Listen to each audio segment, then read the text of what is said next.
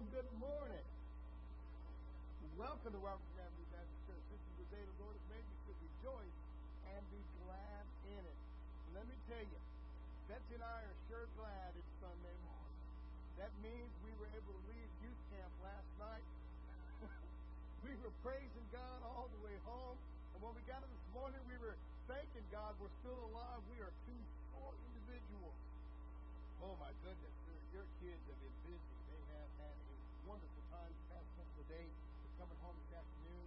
I expect them to be home around 2 or 3 o'clock, maybe just a little bit later, somewhere in that time frame. They'll be back in town.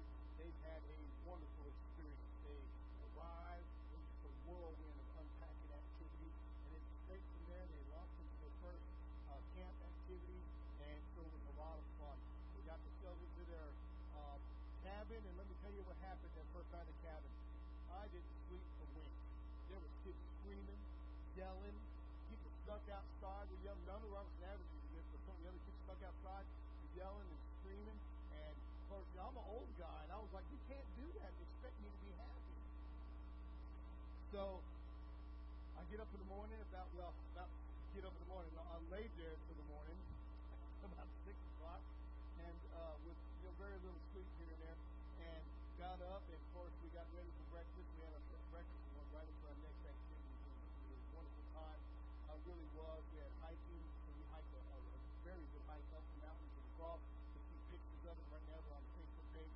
They'll be transferred over to our website very soon, and you are welcome to see those and look at those. One of my favorite activities, though, is they would constantly put the kids against each other right before captain would start in some sort of contest, whether it was trivia or whether it was some sort of physical activity. One they did the other night that put a big smile on my face, and I'm going to brag on one of those students. He made it all the way to the finals. He won away from winning all of it. And it was called the head, shoulders, knees, and cup game. What it is you would sing that song, head, shoulders, knees, and toes, and then somewhere in there they would throw cups. So they gave you a cup and you put it down on the ground, and you put the head, you have to put the head, shoulders, knees, that idea. Then all the way down, touch the toes, and somewhere in there say cup, you have to be the first person to get a cup to your partner. But Katie Weaver made it all the way through all these people, all the way to the very final person. And he reached down and got the cup first, but he got the eye from her and even got a finger. But it was a lot of fun. We did have a good time in a mess. So it's been a wonderful time. The kids, like I said, are enjoying themselves. There's archery, there's hiking, they went zip lining. People ask me, Pastor, did you zip line? I'll climb with the tower. I did. I even put the harness on and chickened out. No. I can't do it. And so I did it from the pulpit. It scared me. I thought that I could do it, and I couldn't do it. Betsy was going to do it, though, and so she's braver than I am. I couldn't do it anymore. So either way, it was a wonderful thing, and we had a wonderful experience. Your kids had a wonderful experience. They will come back and finish time. I say thank you so much, Robertson Avenue Baptist Church, for supporting your youth. Thank you for praying for them. Thank you for wanting them to grow into bigger, deeper, more committed Christians. So you may invest in your youth. So please continue to do so. We're looking forward to going to summer camp in July. So that's our next week fundraiser for. So please be there about that. We're not going to raise quite a bit of funds. We're looking at about 9 kids going this time instead of a normal 5 or 6. So about 9 will be going to summer camp. So please be there about it. All right. With that also being said, I want to remind you the youth next fundraiser is March the 4th, on Saturday, 5:30, 7:30. It's going to be on Philly Cook-Off. So if you've got one of those blue ribbon recipes, blue ribbon closet somewhere, it's time to bust it out. It's time to see if it's worth the paper it's written on, and put it up to the test among some of Robertson Avenue's finest cooks. So we have some wonderful cooks here. And let's see if you can make chili, though, as good as you can make pie. And with that being said, there will be a couple of categories. We already have a couple of listed already. Let me just be honest with you. There is a cost for the fundraiser for you to go to that summer camp. The cost is $7 for you to enter the contest. And of course, if you enter the contest, you have the right to eat chili as well. Or you can just come and eat the chili. That's just $5. So you don't have to actually be in the contest. So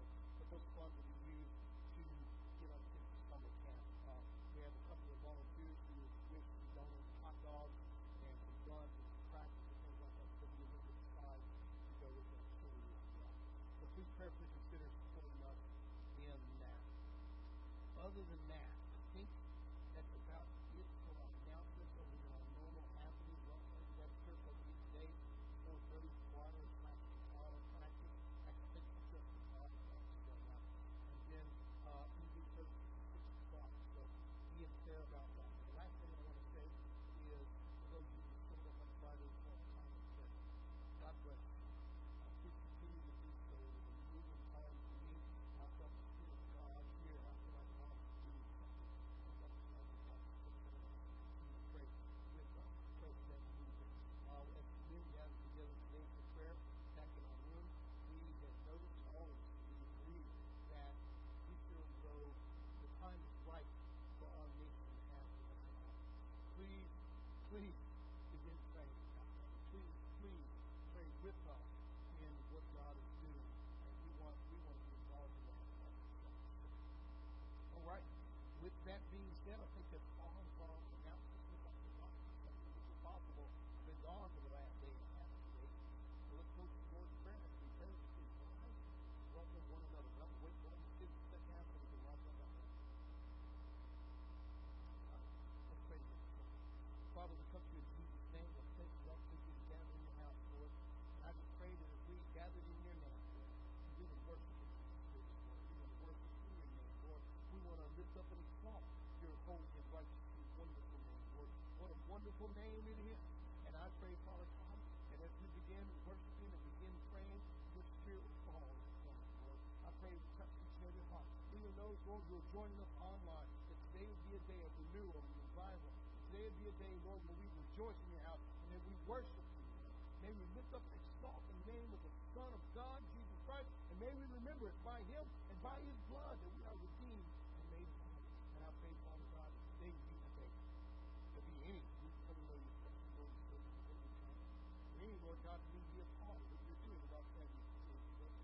Please be glorified. Please take charge. Please be with those who are out, Lord, and those who are in the hospitals and those who are sick, Lord, and staying home today. Let them know we love them and we're praying for them. In Jesus' name. Please rise and welcome one another.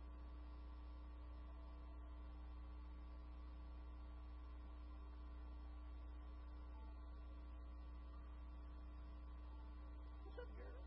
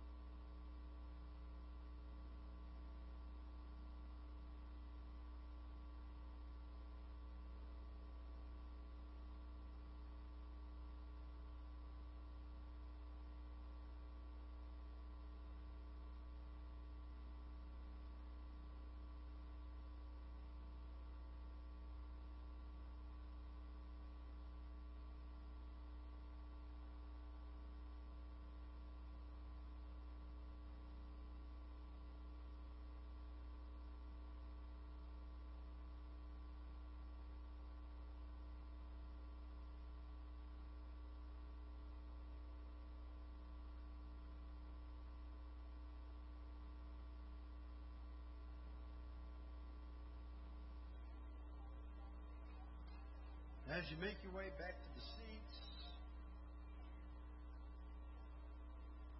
let's all stand up. Sit down.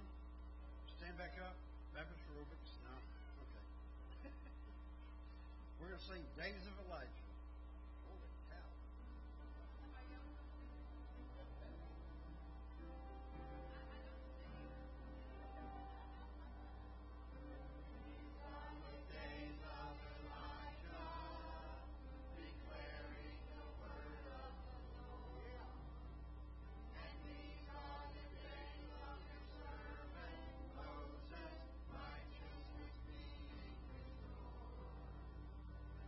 These are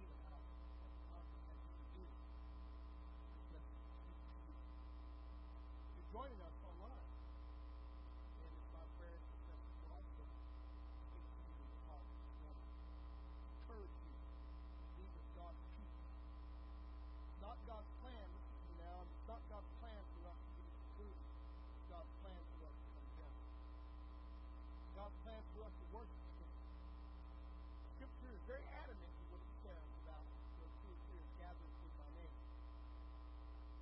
So there's just something special when 2 or 3 real believers get together. And they join together and agree in prayer. And there's no disharmony, but only unity. And there's love between those brethren or those sisters. And they start praying. Something happens in the life of a believer when those believers come together and pray. Hearts change, souls change, outlooks change, and they pray together. After that, it's amazing. When we start praying, we lose all our guilt and sin. When we start praying, we say, you know what? I don't care what anybody else thinks. I am talking to God. I love it when husbands and wives pray together. When they do, their hearts are revealed. That's why a lot of people don't pray with their wives. You know that guy? If you start talking to God, he'll tell you something you don't want her to know. God, I'm sorry for my sins. Something come out, but pray with your wife. Wife, pray with your husband. That means that you're not ashamed to confess your faults to God in the presence of your husband and wife. Well, when that happens, those husbands and wives grow together. Not only do they grow together, they understand each other. Not only do they start understanding each other, they start loving each other. They start beginning to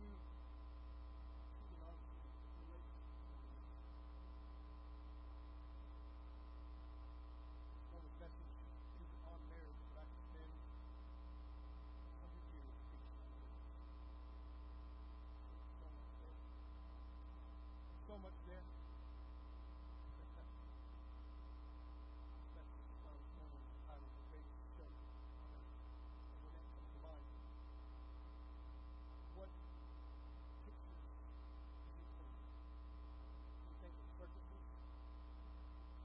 I used to love kids circuses. I didn't get to go very often, maybe 2 times in my life. That's really a lot. I was talking to other people. I got to go once to Kentucky when my family was very young. No wonder they had a revival in Kentucky because there were so many circuses there. So many clowns, if you know what I mean. I think Washington, D.C. needs the next revival. There's a lot of clowns there. But really what pops in my mind when I think of the greatest show on earth, I think of not just circus, carnivals. Because they promise you the greatest show, but really not. God. Lord's message entitled The Greatest Show on Earth has to do with our Christian walk, where we put on show. Let's go to the Lord in prayer. Father, we come to you now in Jesus' name. And as we look into your word, you edify us to be Christians. And I pray, Lord God Almighty, there be me, Christians who need to become sometimes and walk like you and say you did. We, Father God, we need to come to know you as Lord. Let us say you. We, Father God, to the ears to you up.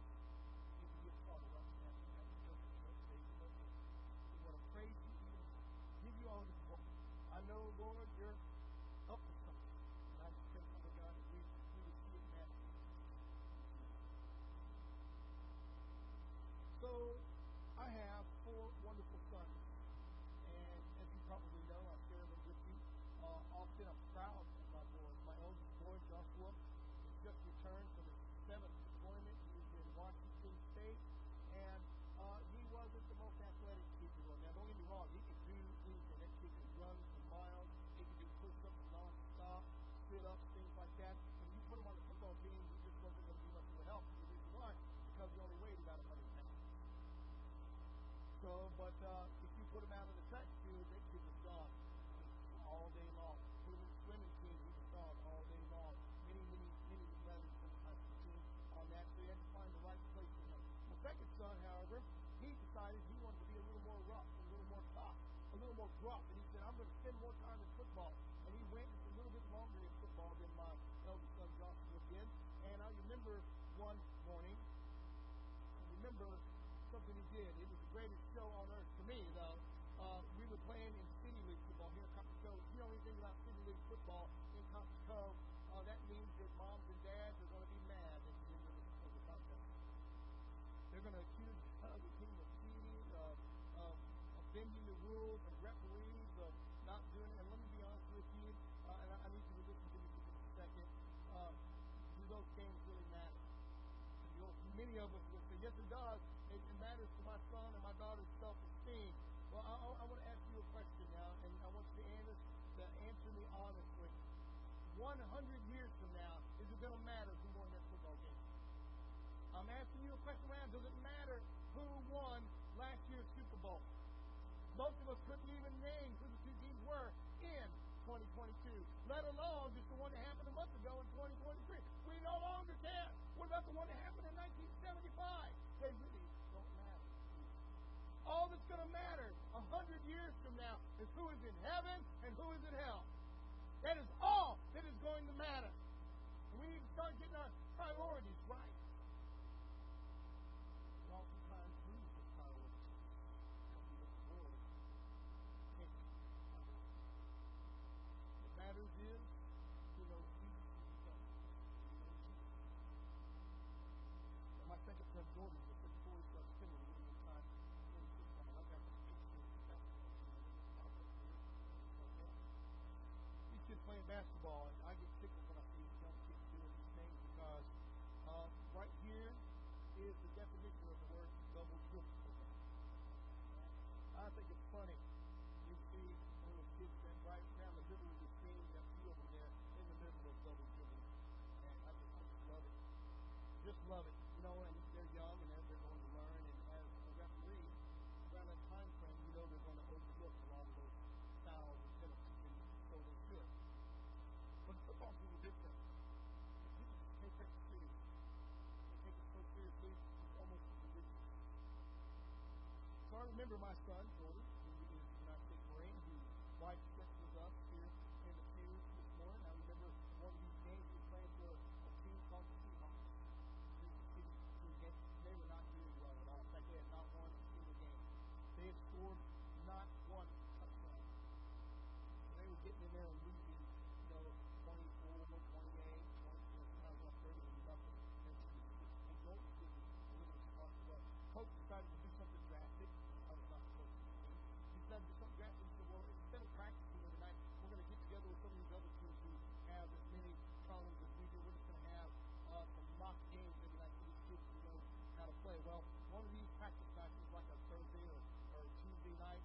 I was sitting there in the bleachers watching the kids play because they were no longer practicing. They were playing the game, learning their job, learning how to do the thing. Well, Jordan, who played outside linebacker, made an interception. I'm proud of him because you know anything about my boys, not a one of us will call, amen? And he made an interception. And so that was something already extraordinary. Well, it's been a long time since Jordan had the ball in his hand, but he made that interception, and he got, bumped around a little bit, and the kid tried to tackle him, and he was going the other way, and he just kept on running, and he ran the wrong way, down to the wrong end zone, and spiked that ball. He scored for the wrong team. So, of course, right now, he may be watching online, and he's like, no, I didn't, Dad. No, I didn't. Yes, you did. I did not do that, Dad. Oh, I'll tell you. Good news is it didn't happen in the real game. So, sometimes we end up scoring Christians with one attitude. Sometimes we end up looking at people, sometimes we realize how people are valued in the people. But it's really not about you at all. It's about the one who hung on that cross. It's about he who became sin so that we might become the righteousness of him. When we make it about us, it's for the wrong thing. Look at me in Luke chapter 4. We're going to read the first 14 verses. I'm going to give you a slight lesson in Greek this morning. I did a lot of Greek this week with my kids, and so kind of spending those verses. Luke chapter 4, beginning of verse 1, the Bible says, then Jesus, being filled with the Holy Spirit, returned from the Jordan and was led by the Spirit into the wilderness, being tempted for 40 days by the devil. And in the first days, he ate nothing. And afterwards, when they had ended, he was hungry. The devil said to him, "If you are the Son of God, command this stone to become bread." But Jesus answered him, saying, "It is written, man shall not live by bread alone, but by every word of God." Then the devil, taking it up on a high mountain, showed him all the kingdoms of the world and wonders of God. The devil said to him, "All this authority I will give you, and their glory, for this has been delivered to me. I give it to you in your hands. Therefore, if you will worship before me, all will be yours." Jesus answered and said to him, "Sit down and serve. For it is written, you shall worship the Lord your God, him only you shall serve." Then he brought him to Jerusalem, set him on the pinnacle of the temple, and said to him, "If you are the Son of God, throw yourself down. For it is written, you shall give angels charge over you. And in their hands they shall bear you up, and shall dash your foot against the stone." Jesus answered and said to him, "It has been said, do not tempt the Lord your God." Now when the devil had ended every temptation, he departed from him to an opportunity. Then Jesus returned in the power of the Spirit of Galilee, and news of him went out to the surrounding region. We are going to look at the three temptations of Jesus. But before we do that, I need to give you a little bit of background. What has happened? Well, as you probably know, John the Baptist has come into the wilderness area. He began preaching a very powerful message. Such a powerful message that Jesus himself says, "There's none greater born of woman than John the Baptist." In fact, all the law and the prophets were until John. John is the greatest of these. John is an amazing individual. John the Baptist. And the message he preached, oh my goodness, it was so powerful, it was so controversial, it still makes us sing to this day. What was the message that John the Baptist preached? He preached, repent, for the kingdom of God is at hand. In other words, what he was truly preaching was if you could see what was happening all around you, at your very hands, right next door to you, right in front of your face, but you're so spiritually blind, you can't see what's happening. You need to repent because God's kingdom is starting to happen all around. John was preaching. Oh, is he preaching? In fact, today, Sadducees didn't. People ask me all the time, why did the Sadducees come out here? The Sadducees didn't believe that any spiritual happenings, that God wouldn't do anything outside of the temple. To them, if John showed up and started preaching, they were like, that's not of God because God has to work in the temple. You already understand those guys were morons. However, the bad news is that they stayed in control of the temple the majority of the time. They were in control of the temple at Jesus' time. They had the high priest office just about. So it was political. So what do you mean it's political? That's why they go to the high priest, father-in-law, instead of to the high priest. There was a cross. There was problems that usually in power and control of the temple. Pharisees, however, believed that God can work anywhere. They believed, like Moses, that you could see angels in the burning bush. They believed in the resurrection of the dead. That you could do anything. But it didn't happen in the temple. There was no God. You can understand those guys are complete spiritual idiots. In fact, it's often been said to me that's why they're sad. You see, if they don't believe in the resurrection. Pharisees become religious. They become religious. They become religious experts. They become self-righteous. Of which, you know, the Apostle Paul was a part of. And of course, almost every scribe that ever written came to the Pharisees. Every Pharisee that there was had to have been a scribe. So the Pharisees had their power in Christ. And they didn't mind coming out to see John preaching. They wanted to know if this John working. And of course, when they show up, John had a message for them. Repent. The government officials show up, and John has a message for them. Repent. The soldiers, the Roman soldiers show up. John has a message for them. Repent. Then one day, Jesus, John's message changed. He said, not repent, for the kingdom of God is at hand. He said, behold, Lamb of God.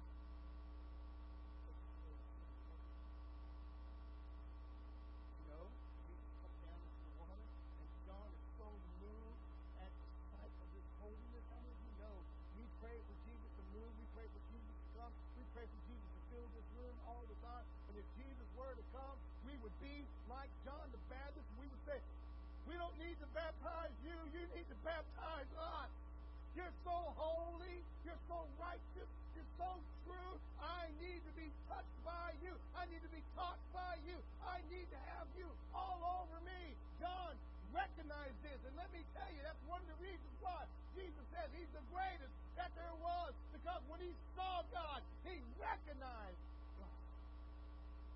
That's John. Lifetime of preaching. John preaches. Pharisees get angry. They get angry because John is the son of a priest, as we know. Son of a priest in Jews, and only a priest according to the book of Leviticus can declare God's life. God and God does. Oh, Lamb of God, taketh away sin of the world. A Levitical priest, according to the law of Moses, just declares Jesus as acceptable, and they are not.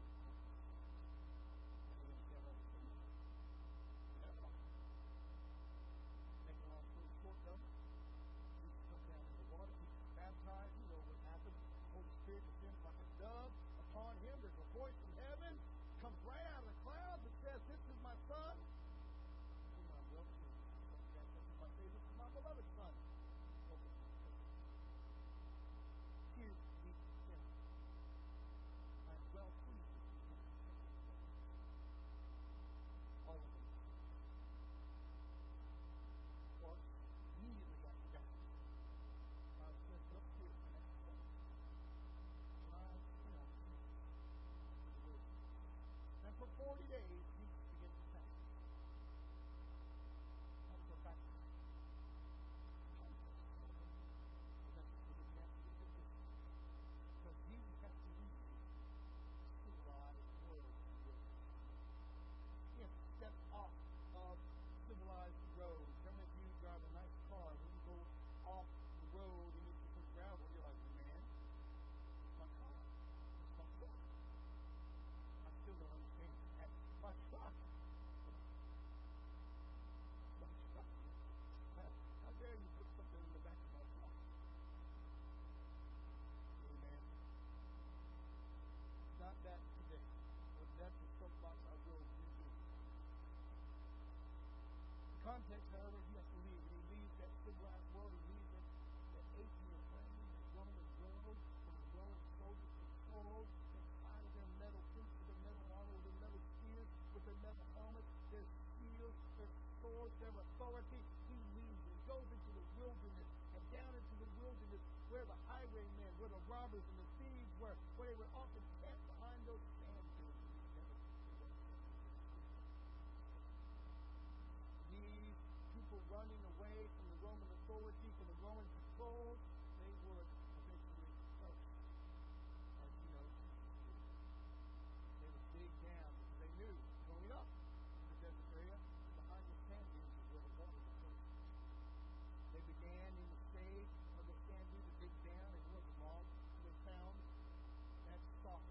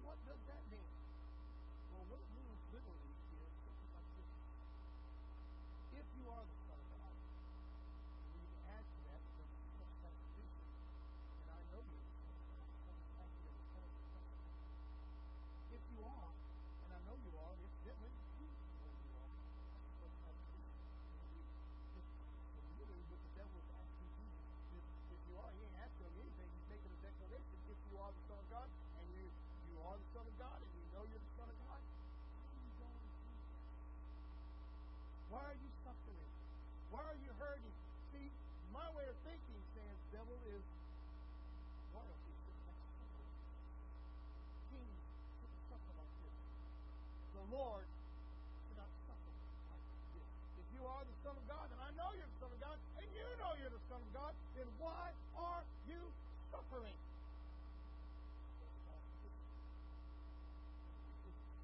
I know you are. You ever said that before? On the phone with me? I know you are.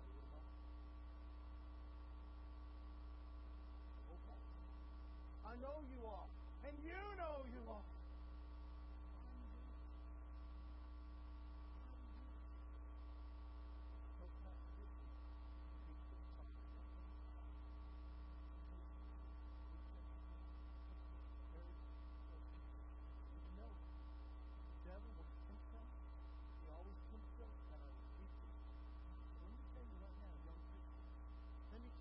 Those that are feeling called to the ministry, let me tell you, those that are aspiring to be preachers, pastors, and teachers and teachers, I want you to know something this morning. The devil doesn't tempt us when we're super spiritually strong. He tempts us when we are at our weakest.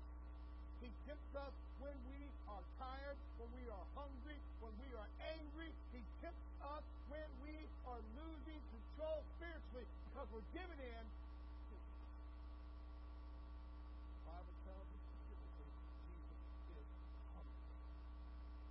Notice the very first temptation. Again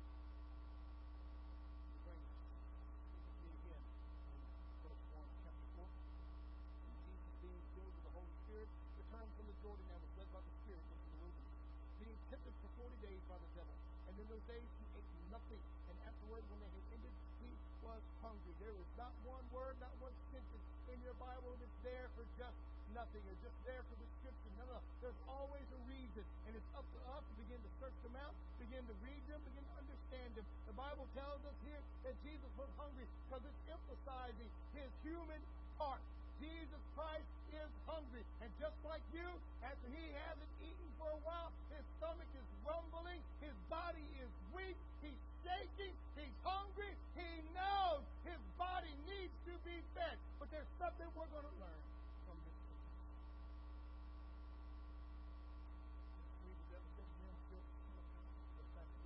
Son of God, and you know you're the Son of God, and I know you're the Son of God. Man, just come on,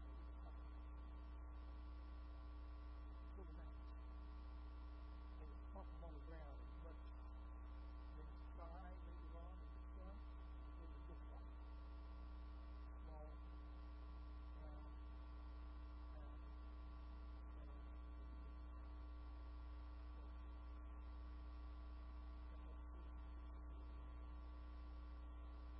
You are the Son of God, and I know you're the Son of God, man. This song, now, you don't know. The devil was commanding Jesus to tell him Jesus to turn his son. And when you know, you have to look at what comes from it. That's what looks all around you. This small, round, and they look like hamburger buns. The only thing they're missing is sesame. And you're hungry, and when you're hungry, you will eat anything. Somebody say amen.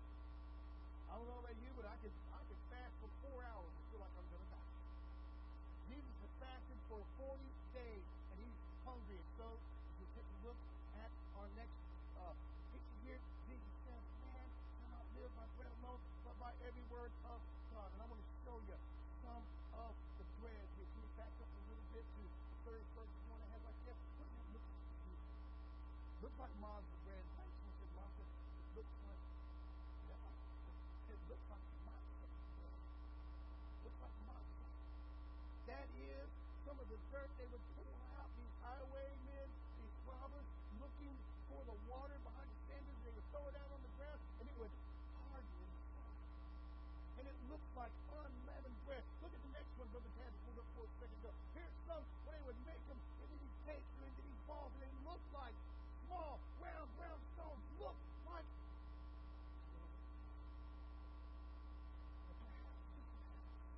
in that hunger and in that moment of weakness, the devil comes up to Jesus and he says, if you are the Son of God, and I know you're the Son of God, you know you're the Son of God, why are you going through this hunger? God should not have to suffer, but He should be able to. He's God, after all, to fulfill all his wants, all his wishes, all his desires, whatever he wants at any given moment. God should be able to do that. Somebody needs to understand what I'm doing. And so sometimes we as ministers forget that it's not about us, it's about him. And here's the picture that Jesus gives us. Here's the picture he gives us. That's the picture we may ask us. The person takes the teaches us. It teaches us that God has to come first. We understand. And so does Jesus. And so does the devil. Is that your body is going to tell you it's hungry, it's weak, and that it has needs. But how many of you know spiritually? How many of you know biblically that we got to start putting God first even over what our body says it needs? You're going to be the minister God has called you to be. Listen to me now. You're going to be the teacher God has called you to be. You're going to be the deacon God has called you to be. And we've got to stop listening to our stomachs and start listening to God. We don't put our bellies above God. We put God first in all things. Amen. Here is Jesus speaking back to the devil. Man will not live by bread alone, but by every word that comes out of the mouth of God. And I love how he responds to the devil there. I'm hungry, I'm weak, I am so in need of food, but I'm not going to use a miracle. I'm not going to use my power to fill my own selfish desires and needs. I'm going to use my power to save humanity. How would you feel if we had a God so strong and such? You know where we'd be then? Muslims. How do you blame God? Let me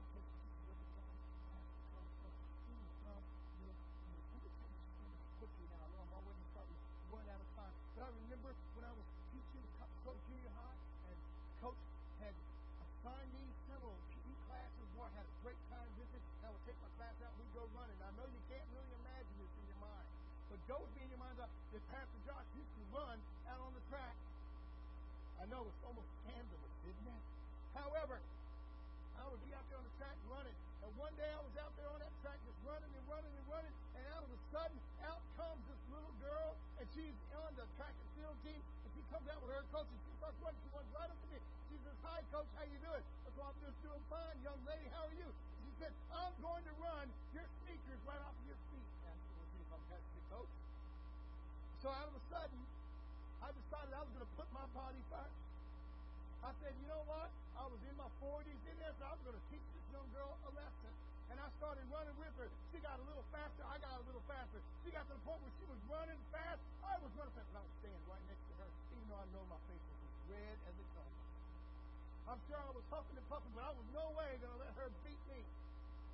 Finally, after running, she stopped. She grabs the back of her leg, and she says, "I can't keep up with you because I got cramps. I got Charlie horses in my legs." Secretly, I was praising God. And I said, "It's okay. Go ahead." She lift herself back into the field house. So I stayed out there on the track running. And the moment the door closed, I dove in the middle of Bulldog Stadium right in the grass and started huffing and puffing, saying, "Thank you, God, this is over." You know what I told my body? My body was hurting. You know what I told my body? I said, "Stop crying. Stop whining. When it's over, I'll give you an ice cream." What would you do for a hot dog? What would you do for a Klondike bar? My point is this. You've got to start putting God first. When we put ourselves first, not only do we destroy our bodies, our witness, our testimony, but we end up giving the devil the victory. No, no, no, no. God's got to come above our own body. Somebody say amen this morning. He comes first. And if you're going to be the Christian God has called you to be, then he comes over your own stomach, your own belly, your own body. Quickly now, quickly. However, you need to remember what Jesus said. Every word you speak. And if you were to take it literal, you say, "Well, I wish I could start ripping pages out of my Bible next time I'm hungry and eat." Well, you'd be another one of those morons. Truth is, that's not at all what the Bible says. I do want you to know this.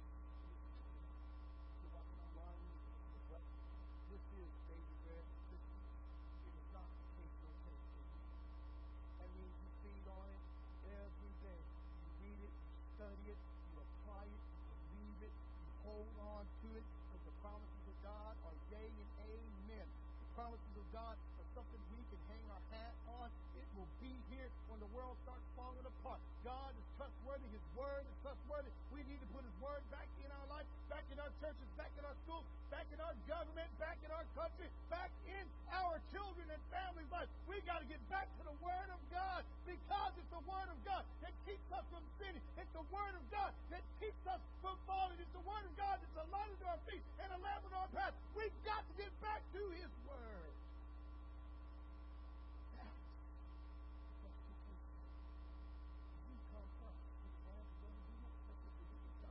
You got home, I'm tired.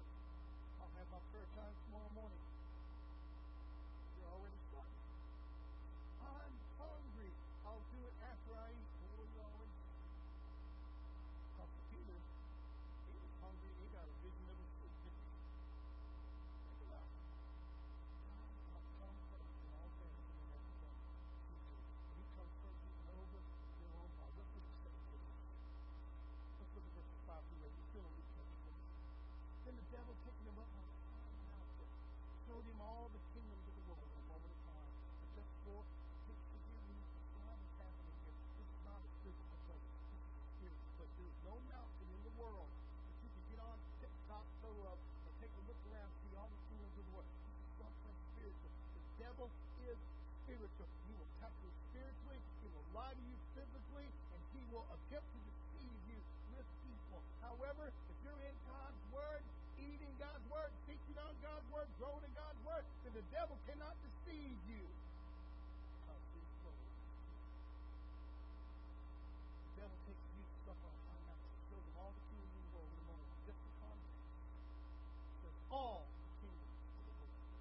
That means that every kingdom there ever was, to every kingdom there will be. Every one.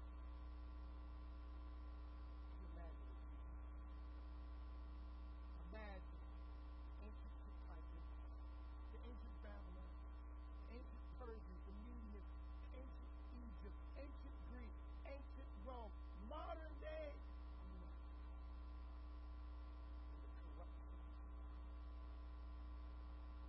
Never said to him, all of this is gone.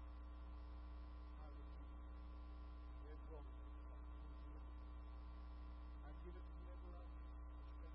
Therefore, if you will worship before me, I will be with you. Jesus answered and said, "Take it behind you, Satan. For it's written, so worship the Lord your God and all the serve him." Jesus is responsible when we need to run from him.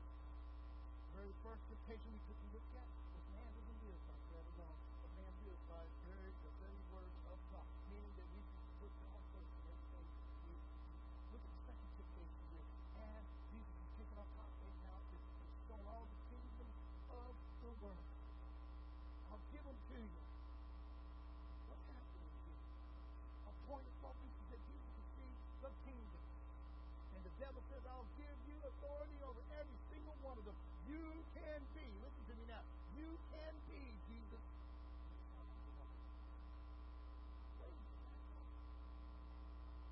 Wait a minute, back up for just a second. I don't know about you, but when I read my Bible, I think it's pretty clear that Jesus Christ is King of kings and Lord of lords. I think that I read that all kingdoms and authorities have been given to him by his Father God in heaven. I think when I read in the Revelation that one of these days all kingdoms will be given to the Son.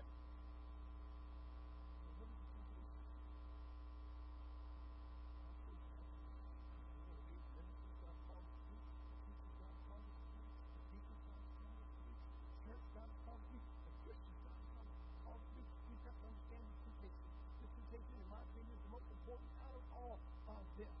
This one right here. Because this temptation is for Jesus. And not only for Jesus, but for you. And we fall guilty to it all the time. What is the temptation? Here it is. Jesus, if you will just worship me, then I'll give you all this authority. I know that one of these days you'll be King of Kings and Lord of Lords. I know that one of these days all authority will be given to you. But you've got to go somewhere first. And you've got something to do first. And it's going to be painful. And it's going to be frightening. And the world is going to reject you, and the world is going to hate you, and the world is going to make fun of you and accuse you. You don't have to do that if you'll just bow down and worship me. In other words, Jesus, you don't have to go to the cross to be King of Kings and Lord of Lords. All you got to do is worship me, and I'll give it to you right now. So what is the temptation we're looking at? Are you ready for this?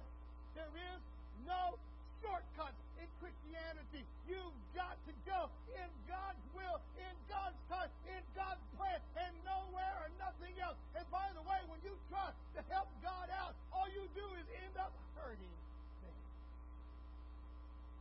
Hey, Jesus, you don't have to go to the cross to be King of Kings and Lord of Lords. Let me ask you a question. If he did not go to the cross, where would your salvation be this morning?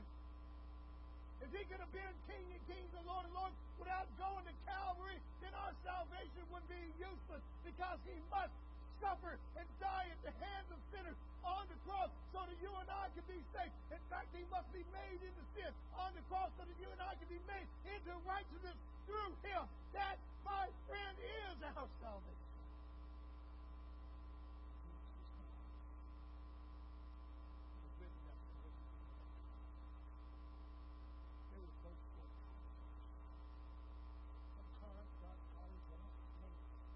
Sometimes God calling to us, we don't understand. Sometimes God calling to us seems like there's a better way to do it. You know what? Jesus only took 40 months. He didn't write a book. He didn't have a mega speech. He didn't have a TV program. He didn't have the crystal cathedral with the gates behind him.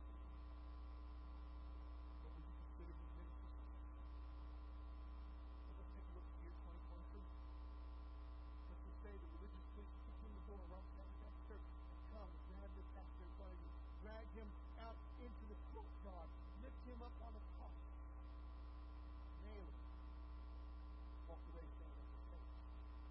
How many of us consider except the ministry? What would you say? Whatever he said, don't say it. In fact, we consider except the ministry bigger. His books, music, recording contracts, we think that's the big ministry, but really the big ministry is still what God told you to do. If you're going to be the servant God has called you to be, you have to cross every T, you have to dot every I. There's absolutely positively no shortcut. You got to see every kingdom. You know what kingdom that's true? That includes the kingdom of Robertson. For 6 million of the Jews were put into the office. Can you imagine that temptation? Jesus, your people don't have to suffer. They don't have to die. They don't have to go into the Holocaust. All you got to do is worship me.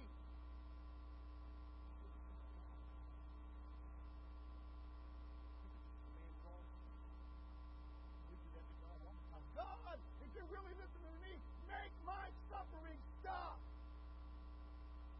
Fix me. Change me. Make me into what I want to be, God. And God said, no, I'm making you into what I want you to be. And what I want you to be is a servant of God Most High. And to do so, you got to die to yourself. Pick up your cross and follow after him.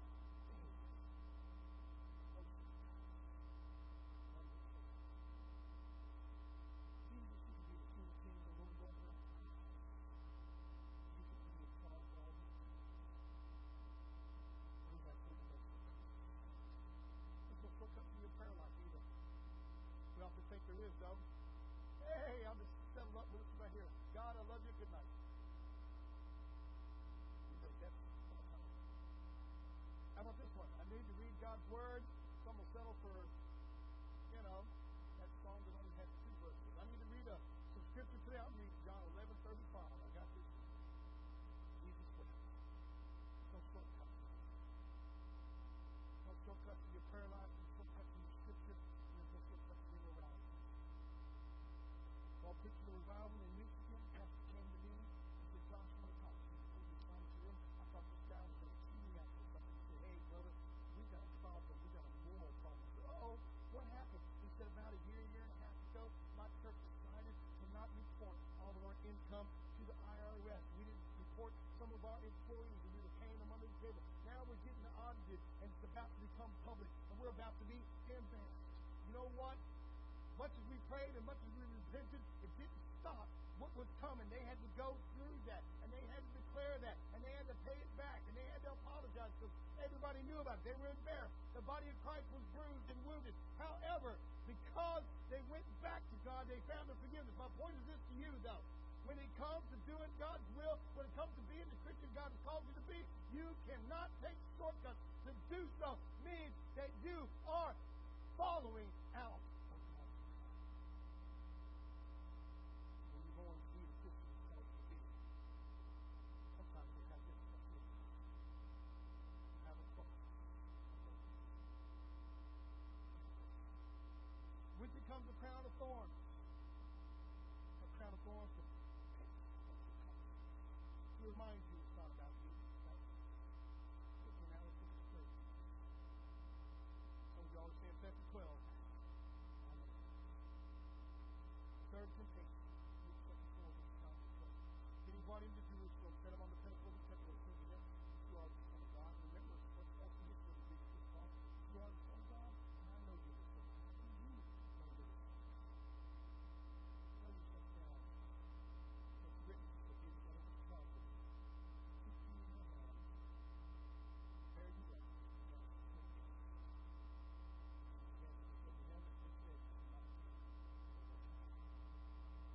How this morning's message is the greatest.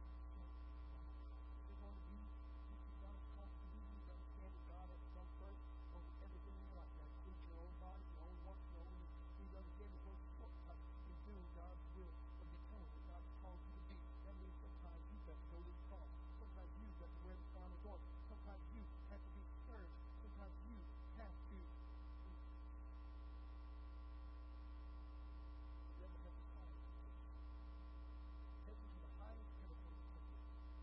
highest point. Set them on top of you. Throw yourself down. You read Psalm 91. The angels will catch you under your arm and set you down gently to your display. David and all those happy worship and all those wonderful Sadducees that think God can't do anything outside of the temple. They see God do something in the temple. And you know what they're going to do when they see you caught by angels and brought down? They're going to start. Wow, a mighty prophet has landed here. A man of God has come down. In other words, you're the Son of God. I know you're the Son of God. You know you're the Son of God. But people don't know you're the Son of God. Let them know you're the Son of God. That's not the temptation we're talking about. The temptation we're talking about this morning. The temptation to steal glory. That's right. When you take the focus off of God and you put it on you, look at me. Look at what happens when I jump off of the pinnacle. God's not going to let me fall. God catches me and sets me down. Look at me. When you're making yourself out to be the greatest sinner on earth. Listen to how Jesus responded. You cannot sin.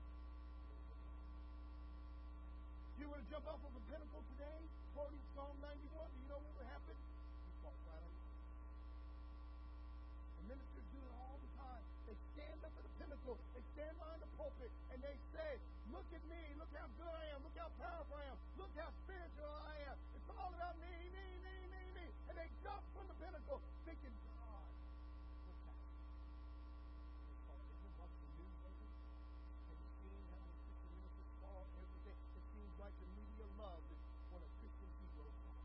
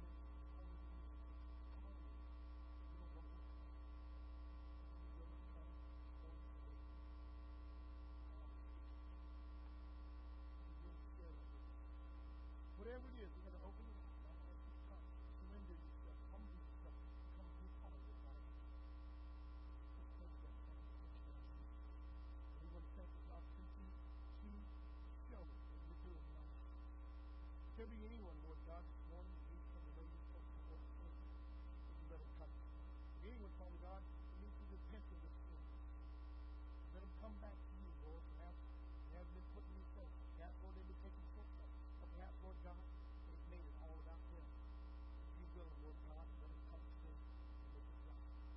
Or perhaps, Father God, there's one who's a root part of right standing. Would you let them come to you, Lord, and unite with them? And Lord, there might be one who needs to surrender to you and know that you will save you. We give you the praise, honor, and glory in Jesus' holy name. Would you come and be saved? I surrender now. Let's go. Come on. All to Jesus I would surrender. All to Him I freely give.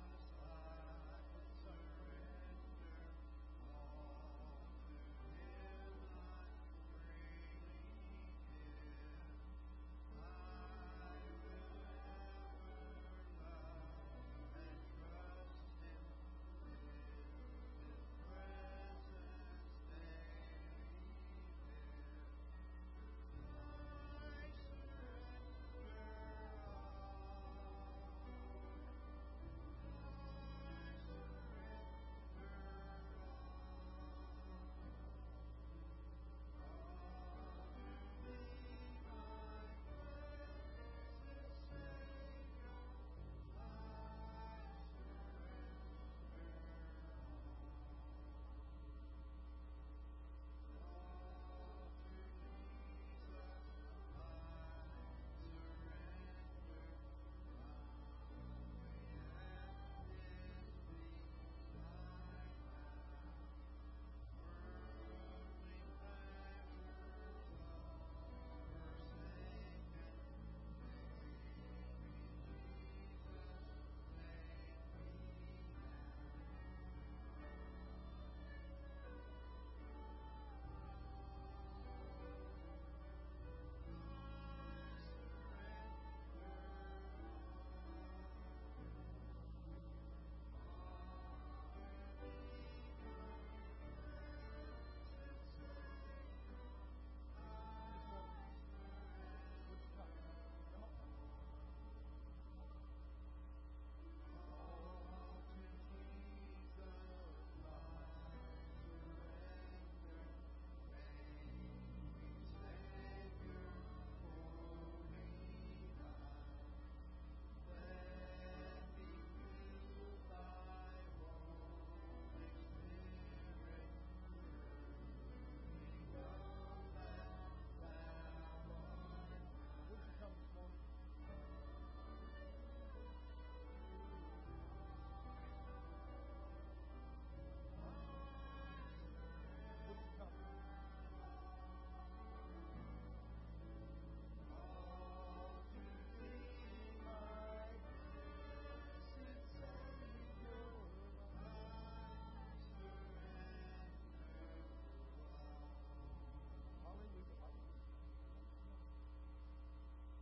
My goodness, the time is 12:14. Some of you saying, I'm hungry, Pastor. Thank God it wasn't 40 days. It was 14 minutes. Some of us already giving you. But you know, Brother Randy, he got saved too. He got baptized. I don't think he's missed but maybe one service in the whole time. He comes with a smile on his face. He comes with a twinkle in his eye. He comes with an open mind, comes with an open heart, and he comes with open Bible. So he comes this morning. He says, God's calling me to ministry. He said, but not just ministry. God is calling me to the youth. You're going to support him, pray for him, love him. Would you say amen? Let me tell you what, we need one right here. Perhaps God is raising one up for us. It's a tough job. Thank you, Jesus. This is a tough job. Meantime, we're going to start studying and praying. We're going to start asking you to support the internet. It's going to happen. Our ministries come. They come and grow right behind you. Keep them accountable. Keep them supported. Keep them praying for them. Most of all, keep them loved. Keep them loved. Well, my goodness, such a good morning. Back again when I go down to the door. Thank you very much. Well, 12:15.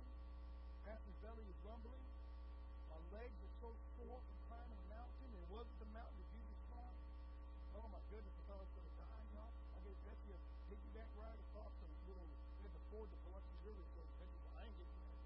So I gave her one over there and back, and I thought I was going to die, y'all. Whew. You know, Josh, my oldest, he climbs mountains. He was asking me to call him and say, hey, you can climb Mount Captain with us. I was like, no. Not only no, but no. Meant that with some emphasis on that. Emphatic. No. So either way, that was a tough hike for me and Betsy and several of us. So the kids, they had absolutely no problem. They were texting, saying, where are you? And I was like, about 30 feet behind you, huffing and puffing and dying. So anyway, so we're recovering.